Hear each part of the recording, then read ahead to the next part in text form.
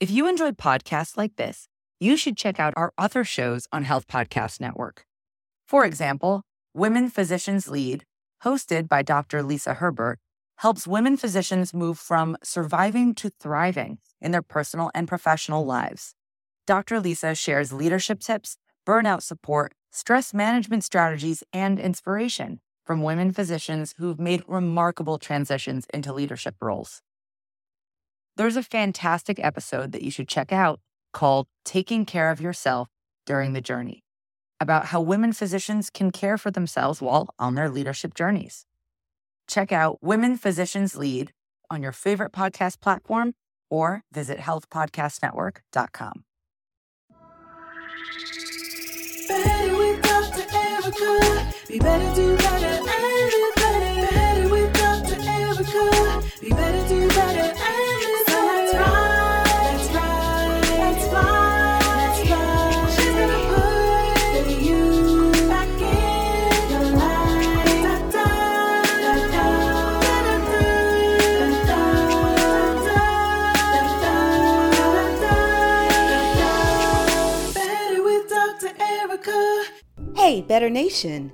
This is your host, Dr. Erica, and I am back with a new episode of Better with Dr. Erica. This episode will be an exciting discussion about finding hope in the midst of challenges and ways to persevere through different seasons of your life. Now, I know you're wondering who my guest is. It's Dr. Angela Thomas. She is affectionately known as Dr. A, is a teen mom turned doctor who helps women soar by teaching them how to apply life-changing methods of mindset, resilience, and action to slay odds and achieve results. I need to say it one more time. Slay odds and achieve results. Her story is intriguing, so you don't want to miss a moment of this. Now, the questions this episode will answer are: how do you have hope in situations that seem hopeless? How do you adjust as your vision for life changes? How do you make space for yourself in the midst of stress and a busy life? How do you navigate through the church when people there are judging you? Whether you are dealing with trauma, tragedy, or loss, or dealing with life changes, there's something for you in this episode. So rather than me talk your ear off, let's get to it. Better with Dr. Erica. Hey, Better Nation. This is your host, Dr. Erica, and I am back with another episode of Better with Dr. Erica. I'm not going to sing it because my singing voice is atrocious, even though one of my guests told me not to label it, that everybody's voice is a good voice. I have one of those voices even my mother doesn't love when I'm singing. But, you know, I'm working on gaining confidence when I am not speaking. So I'm so excited about this new episode. It's going to be something that you're going to want to lean in, stay till the very, very end, because this guest I have today, you're going to want to hear this. Now, I'm sitting here in my computer looking at my lovely guest who you've probably already heard the intro. So my guest is Dr. Angela Thomas, and I'm going to tell you a little bit about her. But as I said, we started this off in season 3. I'm not reading all the bios, despite the fact that I am quite literate. That's not my jam. So are you ready? Are you ready? Okay. I know you're ready because you already hit play and are here. So I'm not gonna keep you in suspense forever, ever. So the one quick thing I'm gonna say about my guest is her name is Dr. Angela Thomas. Now, the kind of cool thing is when you look at her, she has 1,000,000 letters behind her name. I don't have this many letters behind my name, and I got a few letters, but she got letters. You know, there's a doctor in public health here. There's a master in public health here, an MBA. So she's got all the letters. So she's super smart, y'all. But the kind of cool thing about it is it's not that she's my guest because she is super smart. But the main reason she's my guest is she has something to say that's going to be helpful. And also, she's really relatable. So this isn't going to be one of those things that's hearing a conversation with somebody with all the letters and everyone's using 5 and 6 syllable words, talking about random stuff that should be a textbook. That's not what we're doing here today. So I just want to let you know, even though I'm impressed with all the letters, you're going to get a good conversation today. So rather than me talk about my guest forever, Dr. Angela Thomas, also known as Dr. A, can you tell the people a little bit about yourself? Well, yeah, of course. Thanks for having me, Dr. Erica. This is fun. I'm so excited about this conversation. Wow. I don't know where to start. I'll start kind of at the beginning. Born and raised in Detroit, Michigan, Detroit girl. Then went on to Ann Arbor, go blue for the University of Michigan. But my story really, the anchor of it is being a teen mom who my mom was shot 3 years before I became a teen mom. And really just those two events, navigating those to eventually earning the letters you talked about. But it's not about the letters, as you said. It's about the journey and the lessons. And so now I'm a healthcare executive and professor and faith-based leader, unapologetically Christian, and really seek to help others, use my story to help others so they can overcome obstacles as well and achieve the results that God has for them. I am down for all of that. Now, before we got started, one of the things I had to tell Dr. A is I had to step away from the computer a hot second and get my tea because I just can't podcast without my tea. So I'd love to know from you, what is your favorite drink, Dr. A, and why? Oh gosh. It's not exciting at all. Like I drink a lot of water. like a lot of water. And it's because probably I had a season where Coca-Cola was my favorite drink and my insides didn't like it. So there you go. It's probably water. I'm trying to think when I do deviate, what do I turn to? Ooh. There's nothing wrong with water. It's just I drink a lot, like a lot of water. You can see me on video, but they can't. But it's a lot of water. How does drinking water make you feel? It's great. It makes me feel fresh and like I'm cleaning things out in the inside and keeping them joints moist. I'm getting older, so Yeah. I got a few crooks and crannies and these knees and things. So Well, we can yeah, stay with the water. I mean, it sounds like it makes you feel so fresh and so clean. you got it. You got it. So So, I'm here so for I'm it. I'm down for the water.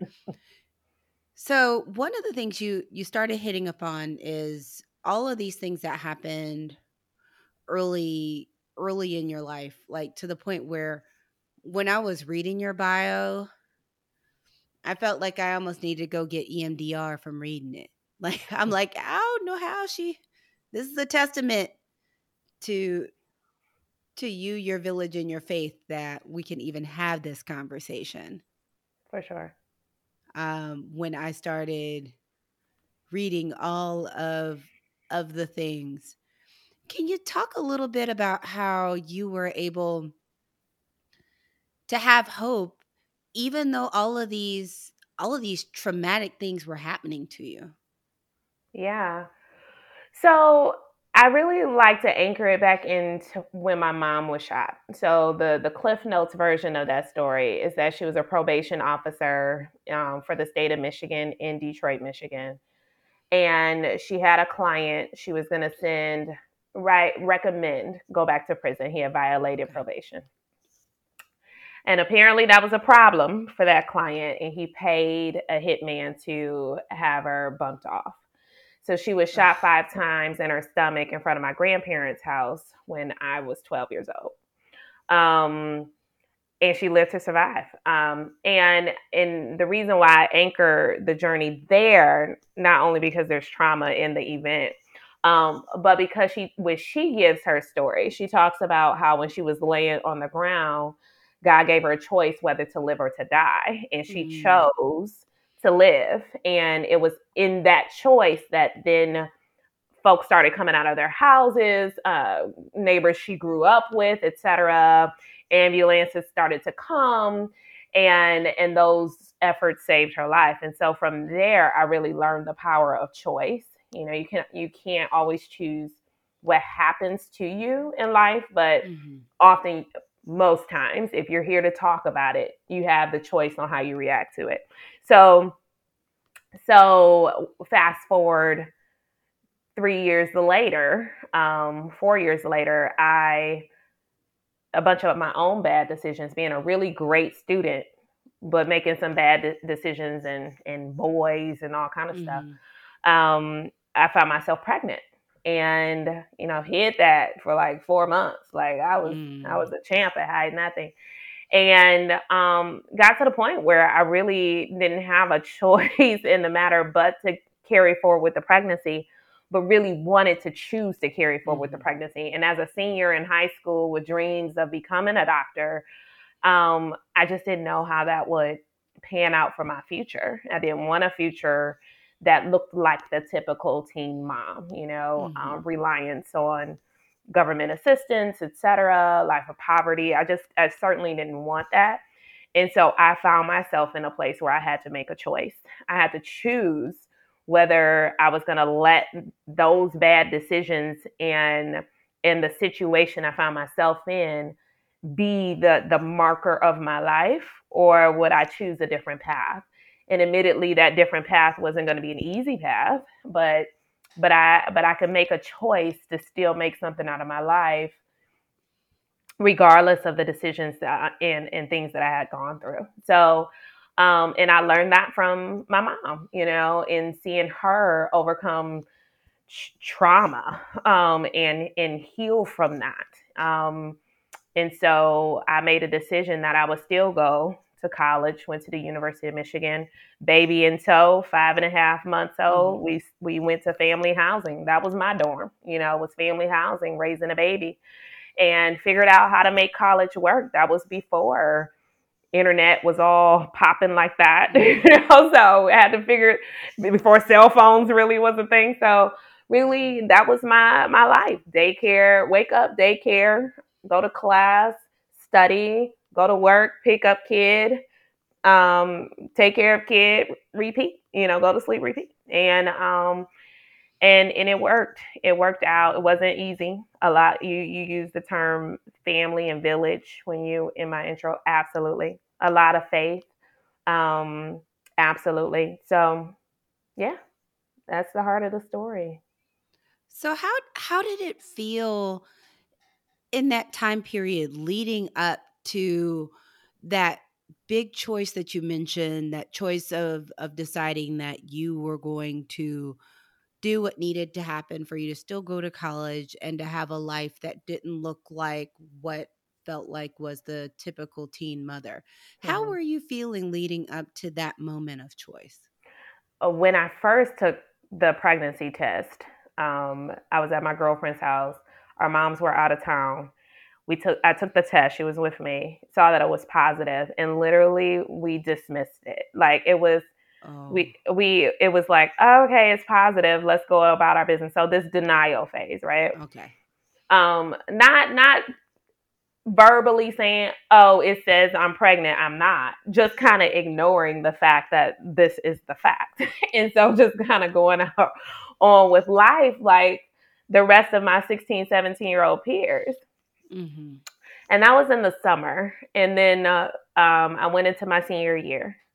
And things obviously started to change in my body, started to get more tired, but I was thin as a rail. And so I just would wear big clothes. That was the thing back then. I would just wear big clothes. And so I was able to hide it pretty well. But what was happening is that colleges were coming to our school. It was one of the best schools in Detroit, still is, was coming to our school recruiting. And it began to hit me the more I started to hear these recruiters talk about college. Like, I don't know how that's a reality for me, and that scares me. And so then I started to get scared, like really scared, still hiding it from my mom. And you have to understand, my mom was and still is a minister. And so I also have shame on this other side, Ooh. right, of being a preacher's kid and being raised in the church. And now everybody will see my scarlet letter at some point. So I have the shame I'm dealing with. So really scared. My parents have recently gotten divorced, though, so it's not like, and my mom's still healing from the shooting. So really, like, pressure into when I reveal this, what's going to happen. So I told my younger brother, who was my one of my closest confidants then, and telling him, like, in hindsight, giving him that kind of weight to carry. I would totally do that differently. And then my older brother was in college. And so share that with him. Oh, okay. He's trying to play basketball on a scholarship, and there's a weight.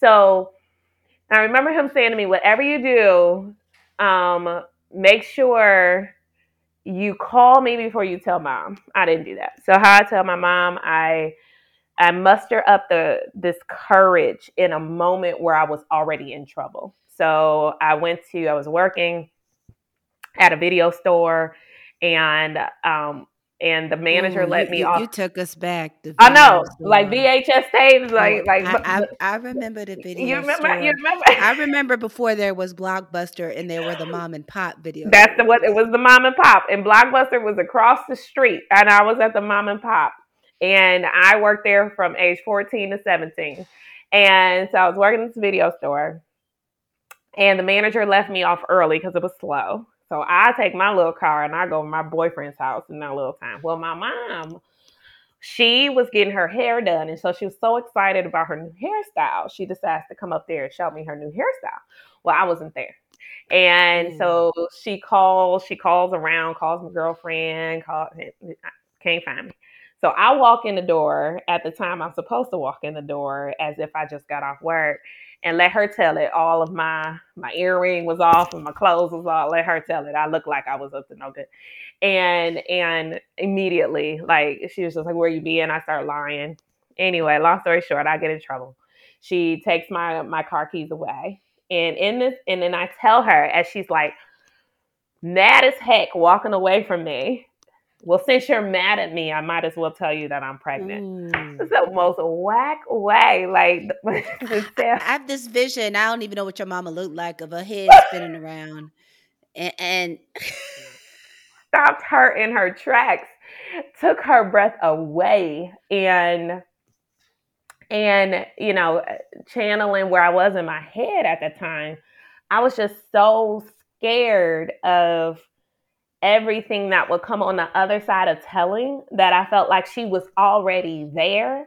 So this was my okay. opportunity, and it's still, as much as I try to rationalize, it's still very whack. But that was what my headspace was. And and so now I'm scared. I really still am scared, like what she's about to do. She calms down, that nervous calm when somebody is just angry and they go like, Mm-hmm. so she calms down. She says, "Come here." So I walk over to her. She lifts up my shirt, feels my belly. "Yep, you're pregnant." Tells me to go upstairs because she's about to call my dad. Now, my dad is really mild-mannered, like really mild-mannered, but I still am scared more of disappointing my dad than anything else.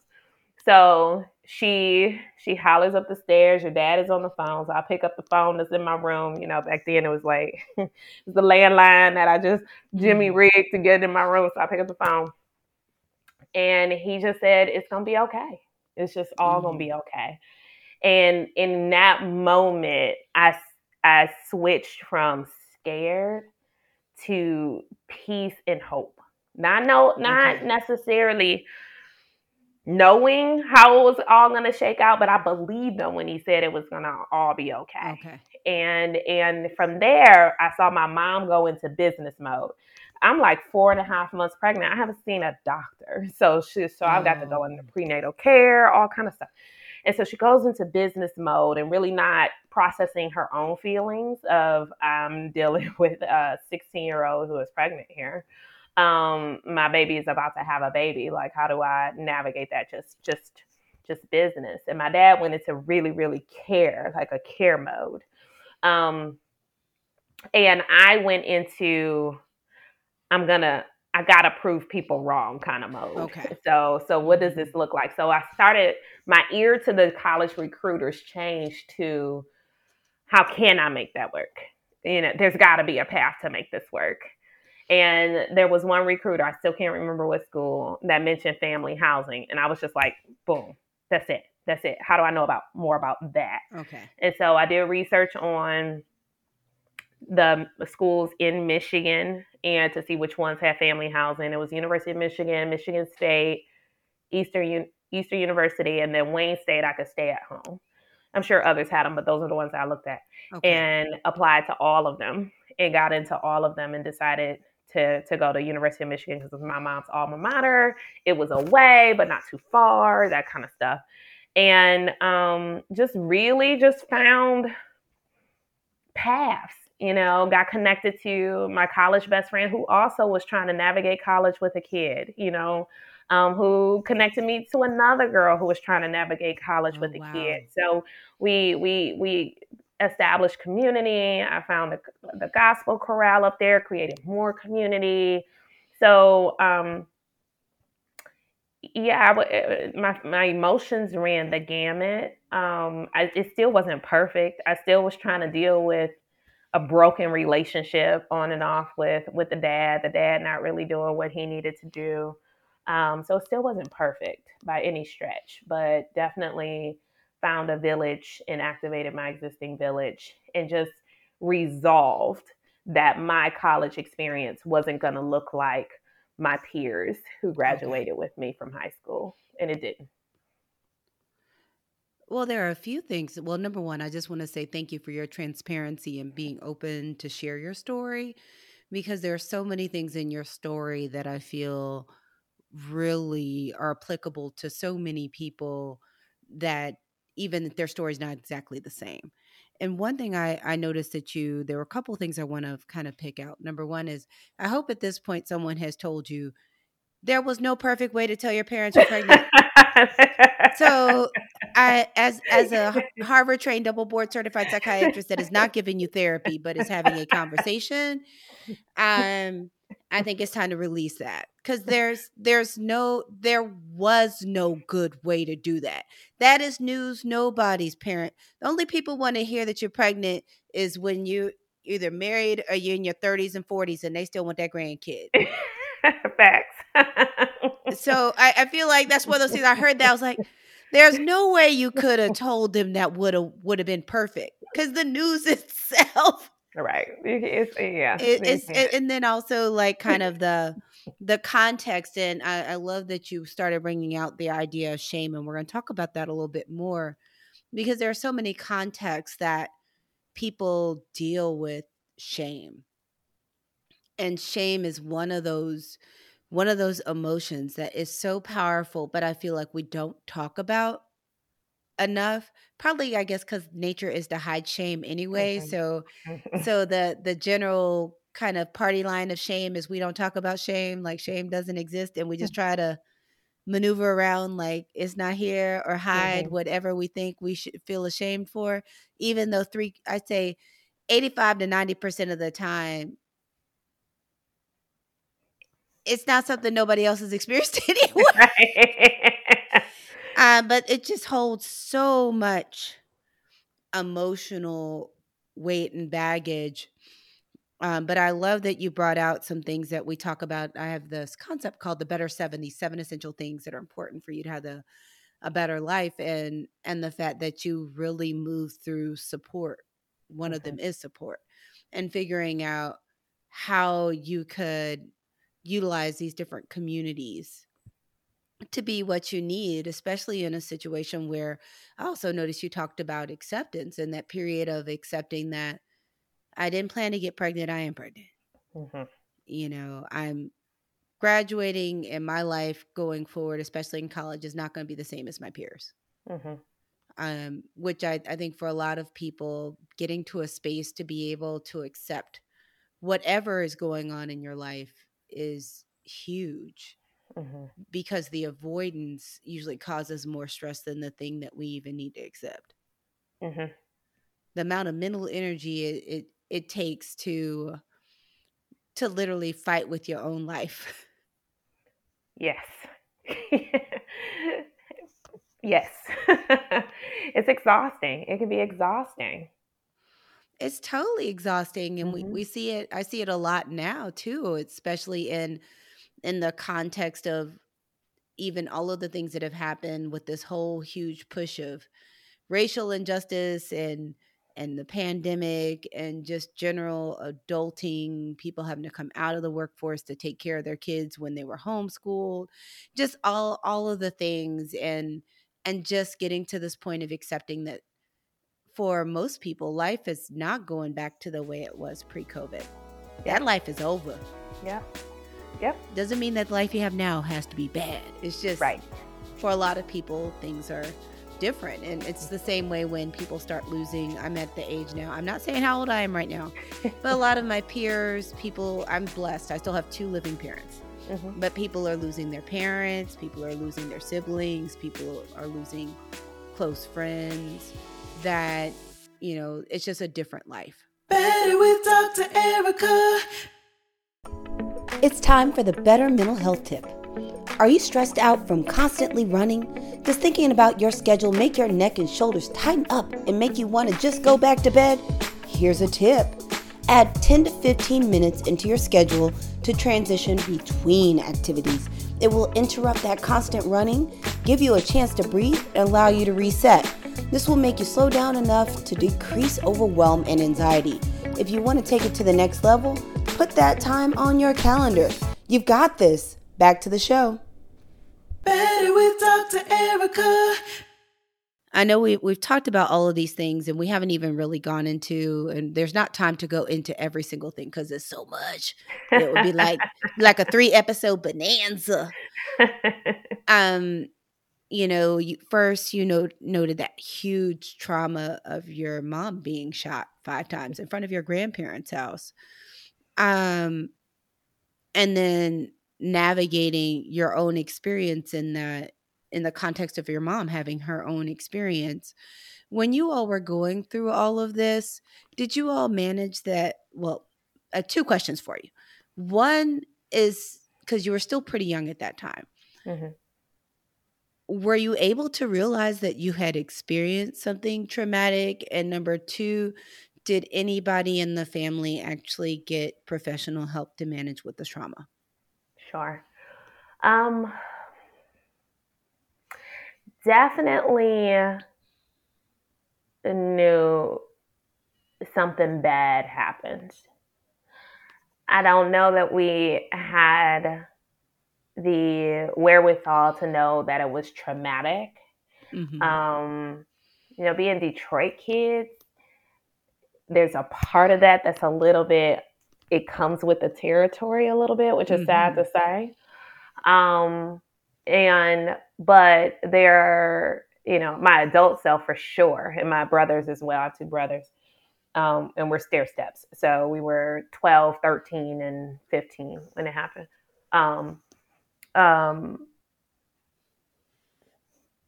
We certainly today talk about our trauma and how that just wasn't normal. And it's interesting that it took our late 30s, early 40s for us to begin to have that conversation amongst one another. That wasn't normal, right? Yeah. Like that kind of a thing. And I wonder what insulated us. I think one, and it's not necessarily insulated, but what kept us from kind of going there, I think is that we did have a big extended family around us. Like looking back on it, our aunt lived with us, which wasn't normal anyway. She was fleeing a domestic violence relationship herself. But in our brains as kids, it was just our fun aunt lived with us for a time, and she took care of us while my mother was healing at my grandparents' house, and my aunts and uncles, they were around to check on us. We had our cousins around and this, that. So it kind of kept us from really, really dealing with the trauma. One of the things that we talk about a lot as adults, my brothers and I. So it was a school day when it happened. We spent all night at the hospital. The image that's ingrained in our head of that night is seeing our mom after surgery on a bed with blood coming from her mouth, dried on her cheek. And we had to go to school the next day. Oh, God. Yes. And when I remember asking my uncle, why do we need to go to school after this happened? And he said, because we can't let one incident put our lives on hold, right? And I think my brothers and I held on to that, healthy or not, and in points in our lives, it fueled our lives forward. And in points of our lives, it wasn't so healthy. We didn't build the muscle to stop and deal with trauma. We built the muscle to have trauma hit us, not deal with it, keep moving forward. Has pros and cons. But to your other question about family members, my mom has been in therapy ever since, and that is something she does unapologetically. I did go to therapy after I got pregnant, and as somebody who every day leads an initiative to keep Black babies and moms safe, and behavioral health is part of that, and I preach behavioral health. I will sit here flat out tell you, Dr. Erica, that was the worst experience I had in my life. And it was because that person came to our interaction with a lot of assumptions about who I was, biases, and I felt them. And I didn't like the way that it made me feel, and about my story and how I got there as a teen mom. And I promised my mom, I said, if you never make me go back again, I promise I'll do something with my life. And so I don't necessarily, I use it as a teaching moment for our team, in that you still check your biases. Like, you got to check your biases, interact with people as humans, and not just assume some things, because my story wasn't the story she was giving me, and I felt it. But that was the only therapy in that kind of space in my life that I experienced. Well, and I appreciate you being open and honest about that, because I think it's something my audience needs to hear, is that I look at finding a mental health professional. Sometimes it's like dating. You got to find the right one.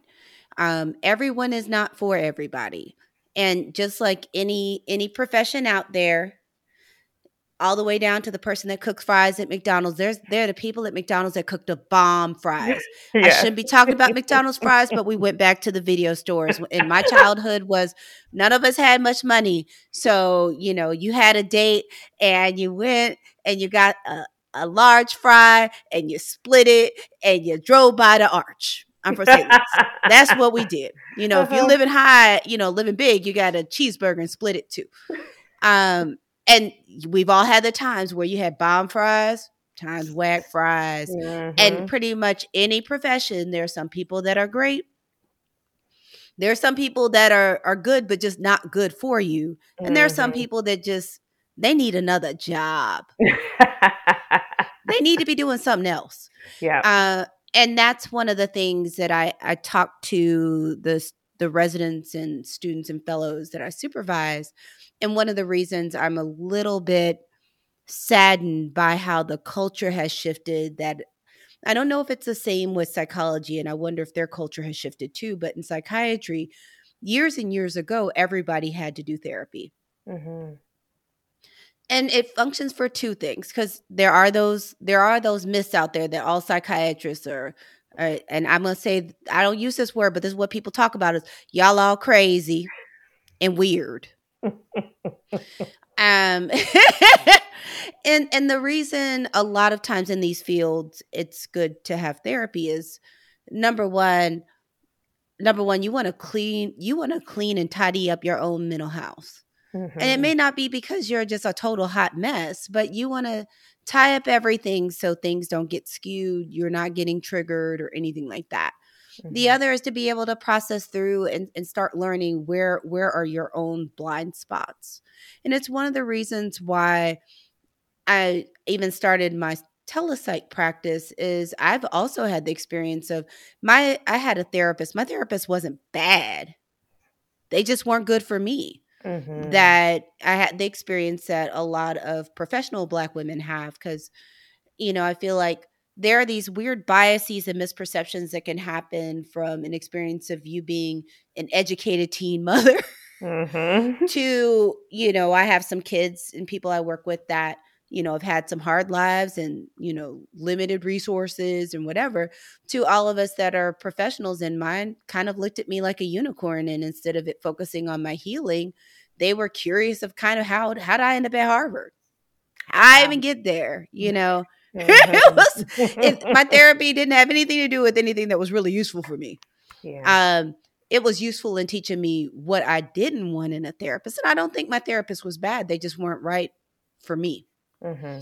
And it's one of the reasons I have my practice, which is because for especially people of the African diaspora, and especially for Black women, there are special considerations we have that, especially in this age that we're in now in this season, no one has the mental energy to just explain the baseline issues of being Black in America or Right. being a Black woman in America. It takes a lot of energy to try to explain to someone that has no context of it None. why this stuff sits in the furthest it ever makes it is the backseat of your mental car. Yep. And trying to explain that. But I'm glad you brought out that, because it's something I want to remind people that there is always a possibility that you can pop up on somebody that's just not going to be good for you. That doesn't mean therapy or mental health assistance could not be useful. It just means that person is not good for you. Yeah. It's one of the reasons a lot of us will do consultations. They're just as much for us as for you to make sure it's a good fit. Mm-hmm. And to make sure you feel comfortable talking to someone, because you're not going to get a good therapeutic experience if you don't feel like it's a safe space. Mm-hmm. Because if you don't feel like it's safe, you're not going to be fully open and honest, which means someone's going to be working on the wrong information. Yep. So all of that is to say, thank you for sharing that they sucked. They did. And I've just had some wonderful therapists, but that one there. Well, and I think that's it's a good educational point for people in healthcare to understand that you need to know your blind spots. Mm-hmm. Yeah. But also to empower people to know when it comes to not just mental health professionals, but any of your healthcare professionals. If you do not feel like they listen to you, hold space for you, are neutral, are invested in you, and want to actually hear your story, they're not the one for you. No, ma'am. No, sir. I mean, you don't have to. There are plenty of places you will be disregarded and undervalued and mistreated. Healthcare doesn't need to be one of them. Doesn't need to be, because it's dangerous when you are. I mean, it's dangerous for a lot of reasons. So that's a soapbox of mine. But yeah. It's okay. I think I just hopped on one. I hopped on a soapbox for a hot second.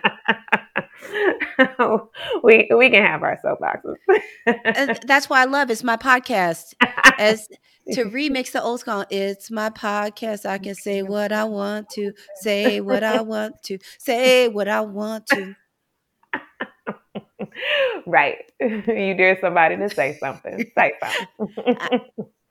Really? You know, I think these are things we have to talk about. We have to. You know, and this happens, you know, I realize part of this is coming out of the context of lived experiences, Black women.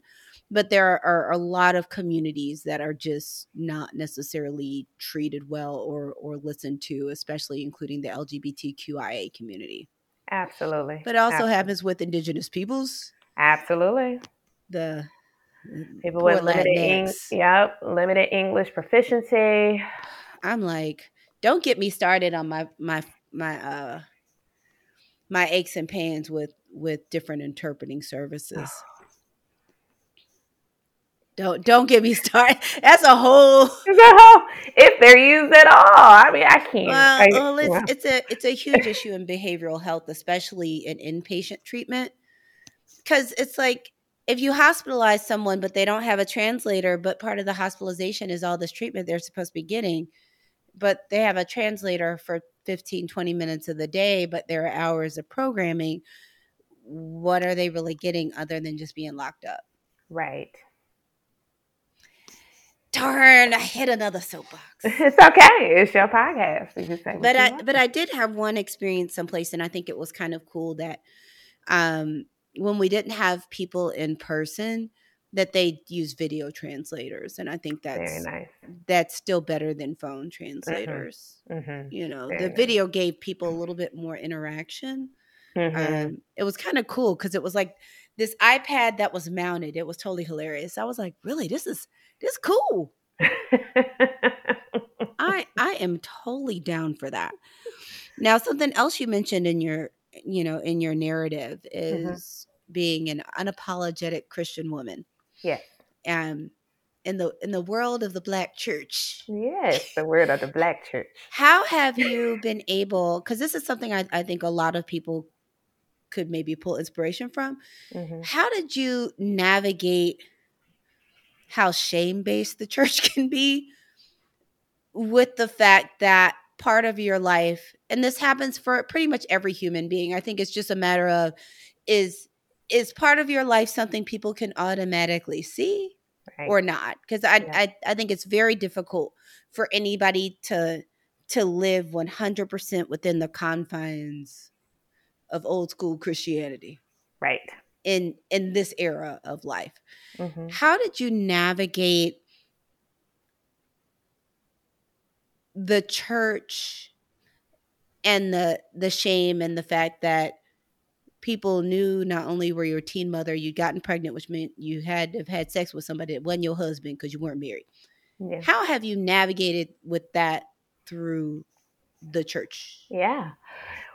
Listen. All right. So first real memory connected to that was when my belly started to pop out. And my mom, by this time, my mom knows. And my mom, so I come down ready for church and I've got on something and the belly's clearly there. And she essentially is like, don't you want to change and put on something a little looser? Because she's still now trying to, she got friends in the church that are ministers too. And now she got to face the fact that she has this teen daughter who's Don't pregnant. even get Everybody, to the listen, motherboard. listen.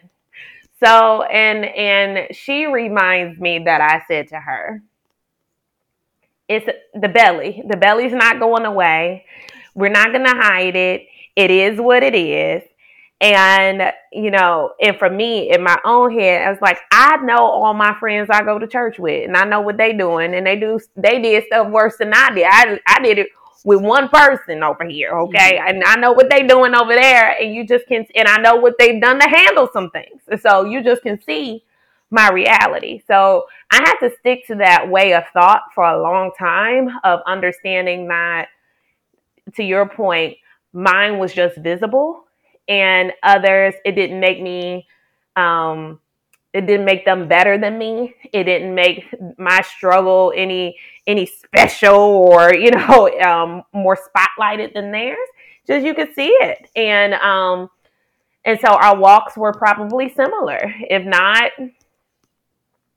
theirs was probably worse. So I just had to anchor there. And again, accepting the reality that it's nothing I can do to change this. Like, so what benefit does it give me to try to hide something that's there? And once she got free, then we started to be excited about a baby coming. It's that the navigation of that never really went away, goes away. It's just that I've been able to use it as a testimony to God's glory. I've been able to turn that thing from a shameful thing to something that helps many people now. To your point, it doesn't have to be teen pregnancy. People are dealing with shame every day for things that some people can see and things that are hidden. And when in sharing my story of, you don't have to let, and that's my mom is, life happened to her. Mine is my own bad decisions. So you don't have to let your own decisions that cause trauma or cause adverse outcomes in your life be the end all be all.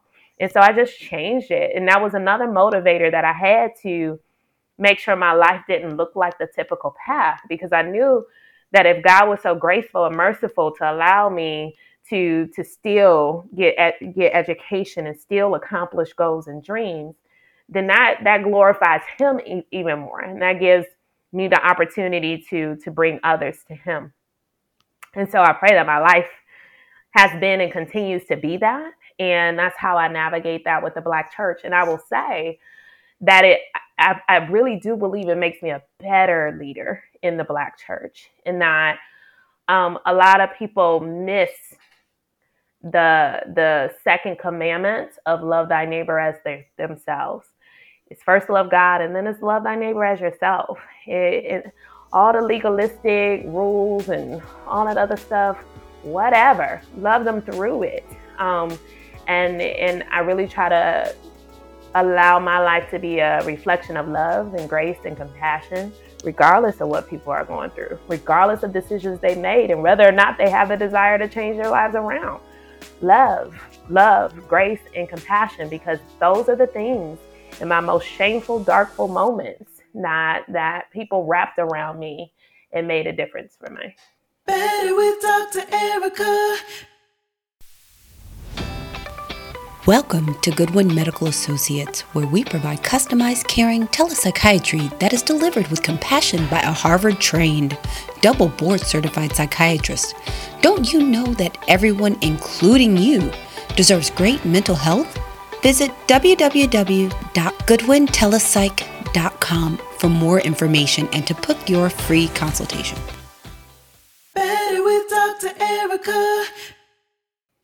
Well, and I love that you've made space in other spaces to also not only, and I can just infer that you're in spaces where you can help people learn to live paths that aren't so judgy, but also the fact that you've managed to live a lifestyle where you're an example of being empathic and not judgy. There are lots of places where people get super judgy, not just the black church. Listen, Be like, the black church does not hold all the judgment cards. All the judgment. There are a lot of cards out there that a lot of people hold of judgment. It's lots of places, but we haven't really talked about as much of what you're doing now. Can you tell the audience, tell Better Nation a little bit about what you're doing now? Because we've talked about some of this educational journey and how in the midst of being a mother, being on these boards, having this high-powered job and doing coaching and doing all these things, that you still are able to make space for yourself in your own life. I'd love to hear more about that. Sure.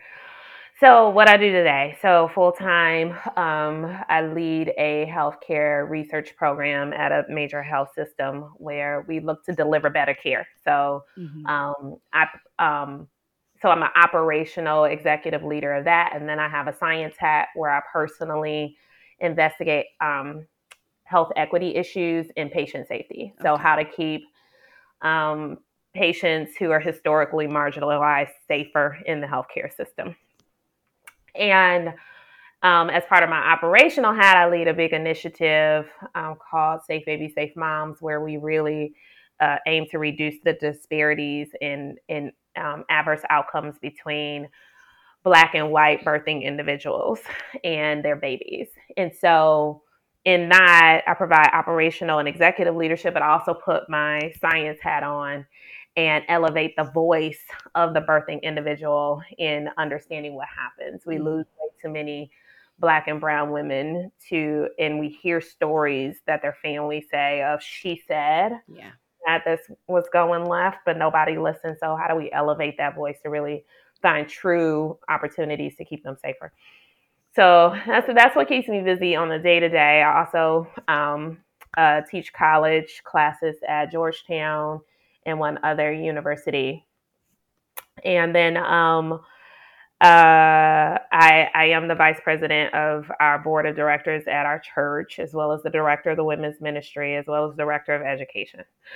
So that keeps me, and I sing soprano. And then on praising.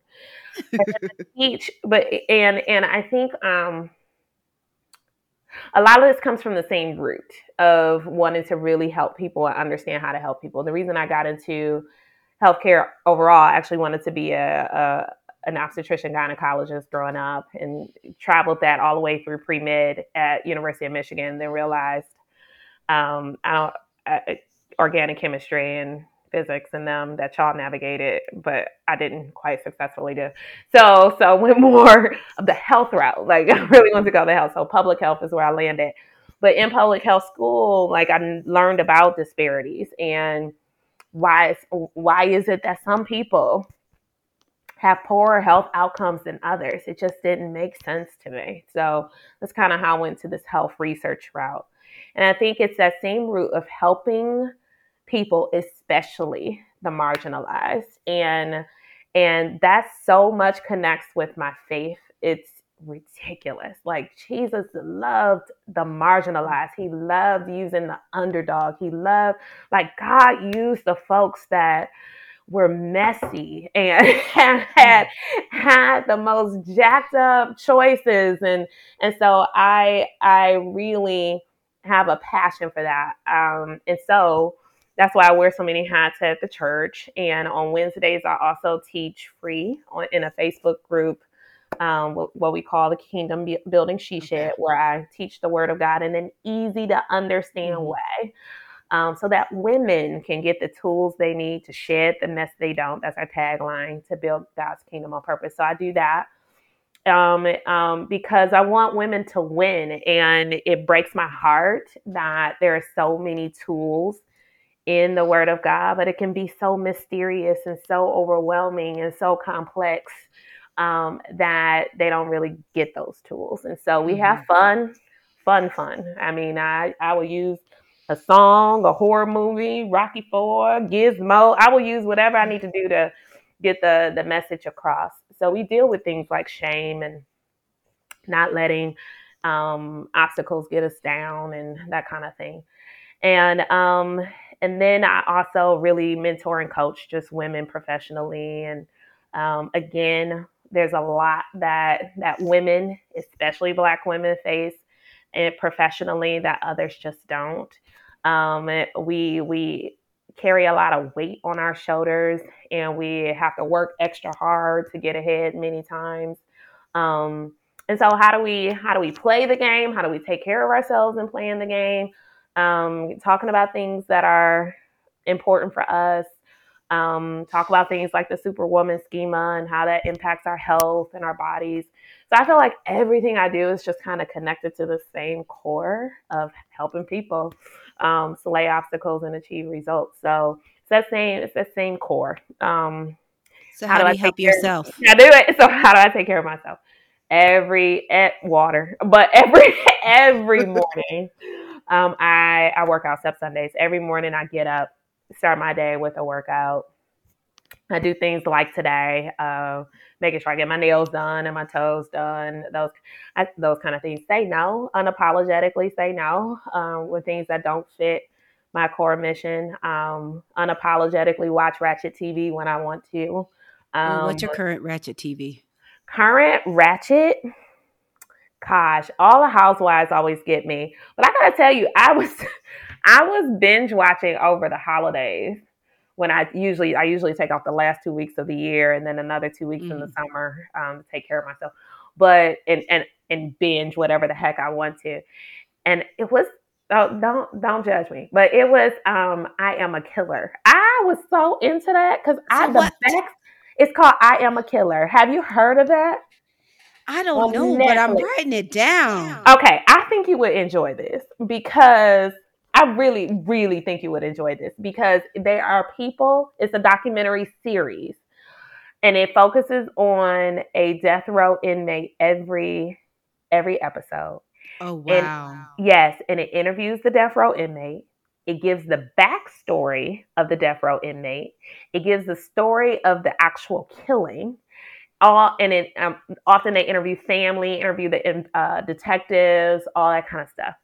And almost all the time, no surprise to you probably, is that backstory of that inmate, society has failed them. You got abuse unaddressed. You've got like the most deplorable kind of conditions. And I just kept binging it. And again, it goes to that compassion pick. You almost walk away like, I ain't saying what you did was right, but doggone it, I can see how you got there with all of that stuff that just went on in your past. And so anyway, I was binge watching that.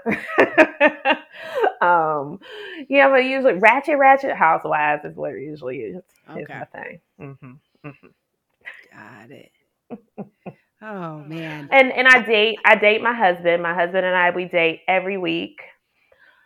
we crack up together. We find ways to crack up, like peeing your pants, almost crack up. We go to comedy shows. I will binge watch anybody's Netflix comedy special. Intentionally laughing things out. I do give myself permission to cry for about 24, 48 hours when things hurt, when I'm frustrated. Just get it out. Don't hold it in. Try to eat relatively healthy, but then let myself have the treat when I have the treat. That's why I work out 6 days a week. Yeah, I think that's what I do to take care of myself. And of course, church. Church is good. I'm down for that. Yeah. Church is good. I'm cool. I like those. You like those? Okay.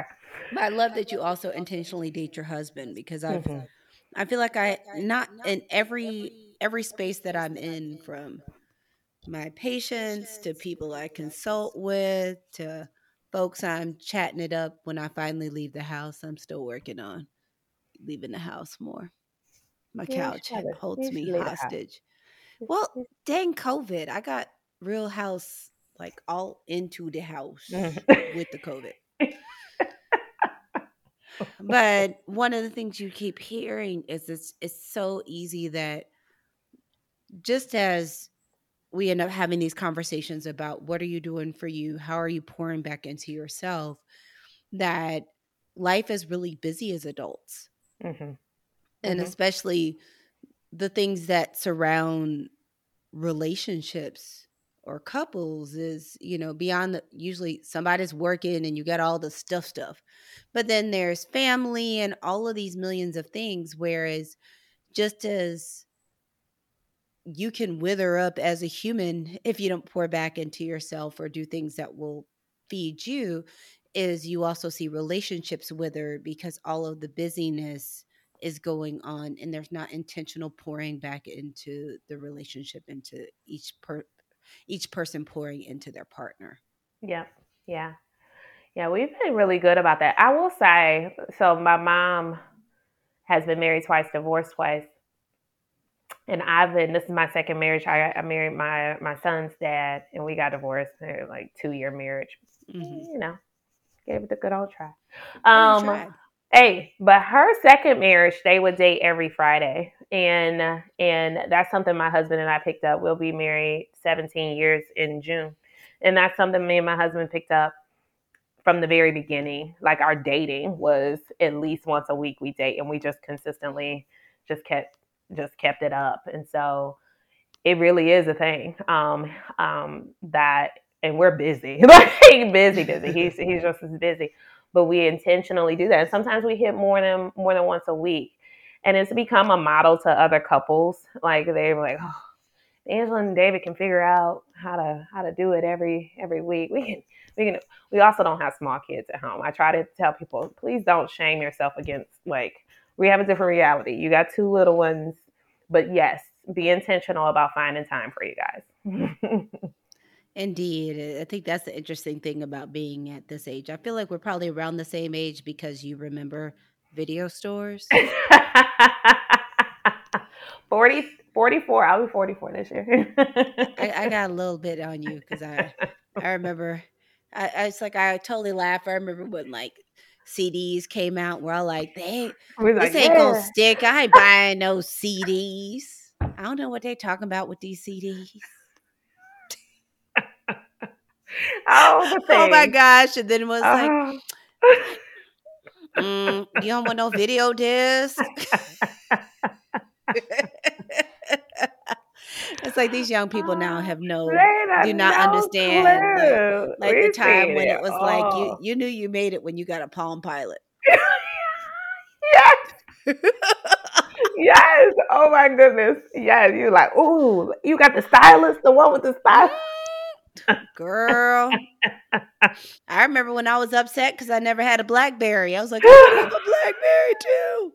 Then I realized it was actually good not to have a BlackBerry because everyone that had a BlackBerry was like surgically attached to work. They were. So it was actually a blessing I didn't have a BlackBerry. But I could talk to you for hours, but I'm not one of those podcasts that has like the 3-hour episodes. I don't listen to too many like that, but there are a couple I'm like, man, this episode ain't never ending. I feel like people like, we gonna shoot the crap until we get tired of hungry. And when we get tired of hungry, Then that's when we stop. that's what episode is. So I definitely will probably have to have you come back. But are you ready to transition into the speed round? Yes. Yes. All right, you ready? Yes. The first question is, what is the best compliment that you've ever received? Your teaching helped change my life. Aw, I'm feeling warm and fuzzy. Like I need to go to your class. I hate school now. Med school like killed school for me. I was going to say, understood, and I really don't understand, but I can understand. I enjoy learning, but the idea of going back to school, I feel like someone has to pay me $1 million to go. Y'all get the award. You got the award. Y'all have it. That's a whole podcast episode. It's a whole situation. My next question is, what is one piece of advice that you'd like to tell your younger self? That it will all make sense in the end. It will all make sense. Girl, I feel like you like have these inspirational quote cards. I feel like you should just write us it. The quotes. I feel like you should be like, it's all going to make sense. Well, definitely from what you've told me, it sounds like there are plenty of times that would come in handy. But I love that as a message because there's so much angst that happens when anyone feels out of control or that things are out of their control. That anything that can just calm things down. Because the other thing is, we all know about fight, flight, and freeze. It's like your brain's not going to work at its best when you are panicking. Yep. So you're not going to come up with the quickest, most effective solutions, the fastest. No. In panic. Nope. My last one is, what is your superpower? I can't wait. I'm leaning in to hear this. You are funny. I really can teach. I can make really complex issues simple. I can teach them simply. Well, I'm down with that, and I'm glad you're in public health. The funny thing is, after you probably finished all this, you realized that was that moment you realized, I'm glad I didn't do that. Listen. I was sitting there regrets. I was like, you probably came out with a much better deal.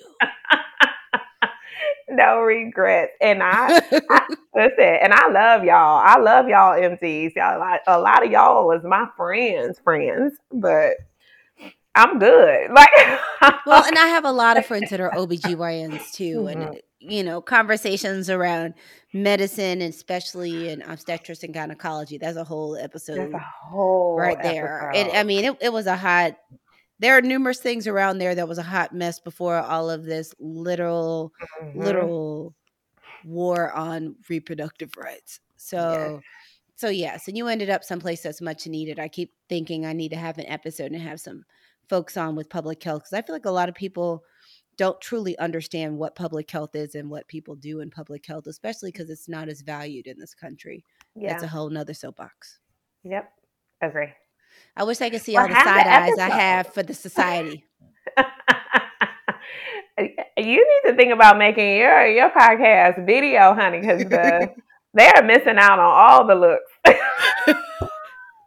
I'm very much known for all the faces I make. There was one right there. I make all the faces. So do you have any final thoughts or takeaways you have for the folks in Better Nation? Better.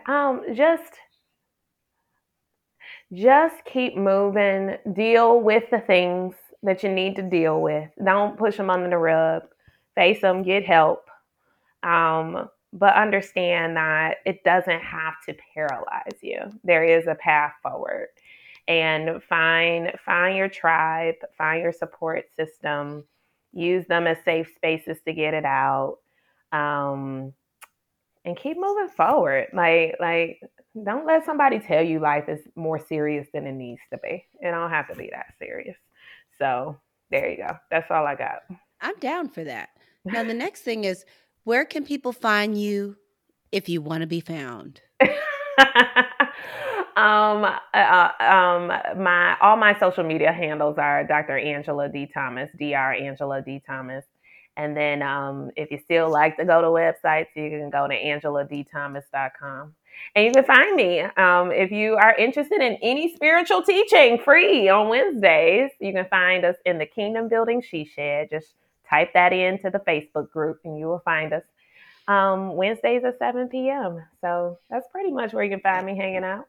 Was it the Kingdom Women She Shed or the Kingdom Building She Shed? You got it. The Kingdom Building She Shed. I thought so. All right, Yeah. all right.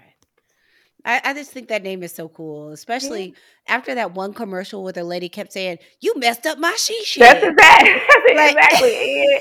And you know what? And I have this. That's another way I take care of myself is that I love to refinish furniture and I love to do outdoor wood work kind of stuff. Like I redid my deck during COVID by myself. Like I redid my cabinets. Like I just love doing stuff like that. So I'm kind of known for having a tool belt, so it just fit for a number of reasons. And I have a shed. I have a she shed. I've always had a she shed. So yeah. I love it. Mm-hmm. I am here for the she said. She said, I'm saying she said, she shed. She said about a she shed. She said in the she shed. Oh my gosh. I feel like you have blessed my day. I feel like I had the greatest conversation and went to church all simultaneously. I feel like the spirit was here. See, that's the vibe. That's the vibe of the she shed. You had a she shed hour. That's what you I know. So first I say thank you for taking time out of your not only busy schedule, but taking time away from time that could have been used for your own self-care to do quality time with myself and the people at Better Nation. This has definitely been a treat, and I really feel like this is information that's helpful for everyone. And I even learned some stuff. So I'm so excited. I'm just beyond over excited. My final thoughts, I have two. I feel like I'm just leaning up, just getting ready, like I'm standing at a podium, just 2 steps away from when you like click through the cards and like I ain't speaking from the cards. I'm just gonna say, y'all, for some reason today, I have no reason why. I'm just being extra dramatic. I just feel so dramatic today. But my first thing is when you look around and you're feeling on edge or you're feeling stressed, or if you have to ask yourself, was something that happened in your life jacked up? See somebody? Because one of the things we talked about Dr. A's story is that, especially in a lot of communities, there's so much trauma that happens in the community that when people experience trauma, it doesn't even register as trauma. If you're in an environment that has crime, or you're in an environment where a lot of people have food insecurity, or there's domestic violence, or a high level of racism, abuse, anything that, I'll speak from my experience of being of the African diaspora, is that people are so baseline traumatized that I can ask someone, have you experienced trauma? They'll say no. When I start listing what it is, it's like, yes. When you're like, in my life, I've had a boss that called me a cuss word. Well, that was traumatic. So it's not just the assault, rape, your whole house burned down, or somebody was shooting at you in war.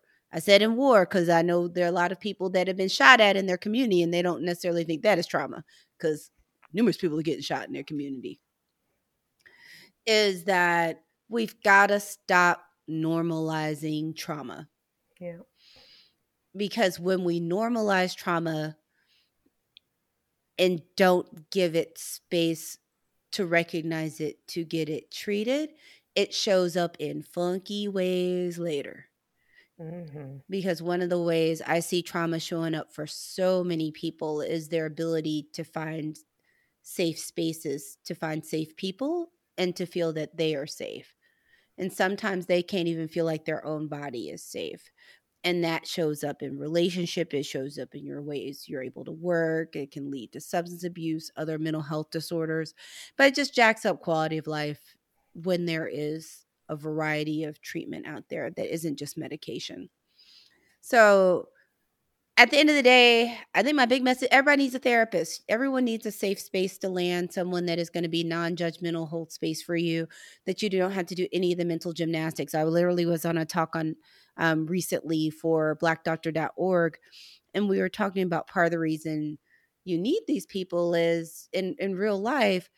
I can't count how many times I've heard people say, oh, they didn't want to tell someone something because the other person was under stress or had a lot going on in their life, or things like, I don't know if I should, this shouldn't be an issue because what you're going through is more than what I'm going through. Oh my God, they're going through so much. I can't even bother them with my problems. Or what are they going to think when I tell them this? Or part of the reason it's great to have a mental health professional or someone that does therapy, because pretty much almost every mental health professional can do therapy, but then there's some special things that only um, certain groups can do. And reminder again, psychiatrists can do therapy. I do therapy. Is that the amount of capacity you have to use trying to decide who can you tell what is exhausting. Mm-hmm. And the great thing about having someone that it is their job to hold a safe space for you, that you don't have to worry about their feelings or offending them, is that then you get that safe space to land so that you're not carrying so much. Because at the end of the day, I just feel like the human experience is spent way, there's too much time basically carrying rocks in a backpack. Mm-hmm. I mean, it's one of the reasons why when people are comfortable with their faith and feel like their faith serves them, because there are times where faith and spirituality are not all aligned with the person.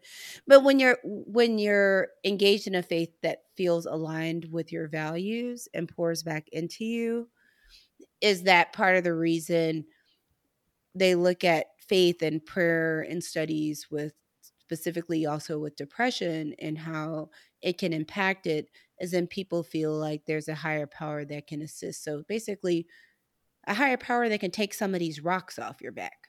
Mm-hmm. That might also be able to give you a better backpack. Might even be able to give you a bag with wheels and a handle with less stuff in it. So all that to say is quit doing everything by yourself. Amen. So I think Amen. I've been on this soapbox enough today. We've had a soapbox, she shed, kingdom come to Jesus, Kingdom come to Jesus. everything today. But I just want to say thank you, all of you, for showing up, because you know what? When you showed up today, you showed up for yourself. And when you show up for yourself, that's going to help give you that mental energy and that emotional energy so that you can show up for others. But you have to pour into yourself first. Again, thank you, Dr. A, for all of the quality time. Out there, everyone, you know how to find me. You know, we're all about better with Dr. Erica here today. But I want to remind you, if you like what you heard, please share the podcast. Don't let us be a best kept secret. And the other thing is if you share it, then we can have more people that are in a life that they can be better, do better, and live better. And the more people around you like that, then that energy just grows. And I want to be the pebble in the pond. Help me be the pebble in the pond. So we talked about sharing. The next thing, if you like what you heard, please follow or subscribe. Number one, I love dropping bonuses, so you'll get notified of the bonuses. The other thing is it helps me get even better content for you. And the last thing is please rate and review. 5 stars, please. I am that Uber driver today. 5 stars. That's all I got for you. I want you to give yourself a little love. Take your left hand, put it on your right arm. Take your right hand, put it on your left arm. Give yourself a big, humongous, warm squeeze, because you deserve it. Unless you're driving, then you got to wait till you get where you're going. But that's all I got for you today. Until next time, have an even better day. I love all y'all. Don't forget, you matter. Find me on social media at Dr. Erica, DoctorEricka, on all social media, and online at betterthepodcast.com. That's betterthepodcast.com. If you like what you heard, tap on that subscribe or follow button, then click share, and click rate and review. Now don't panic if you don't see rate and review. Sometimes it mainly shows up on Apple Podcasts and Audible. But I appreciate hearing your feedback. Check back weekly for new episodes. They drop on Tuesday mornings. Until next time, be better, do better, live better. Better with Dr. Erica.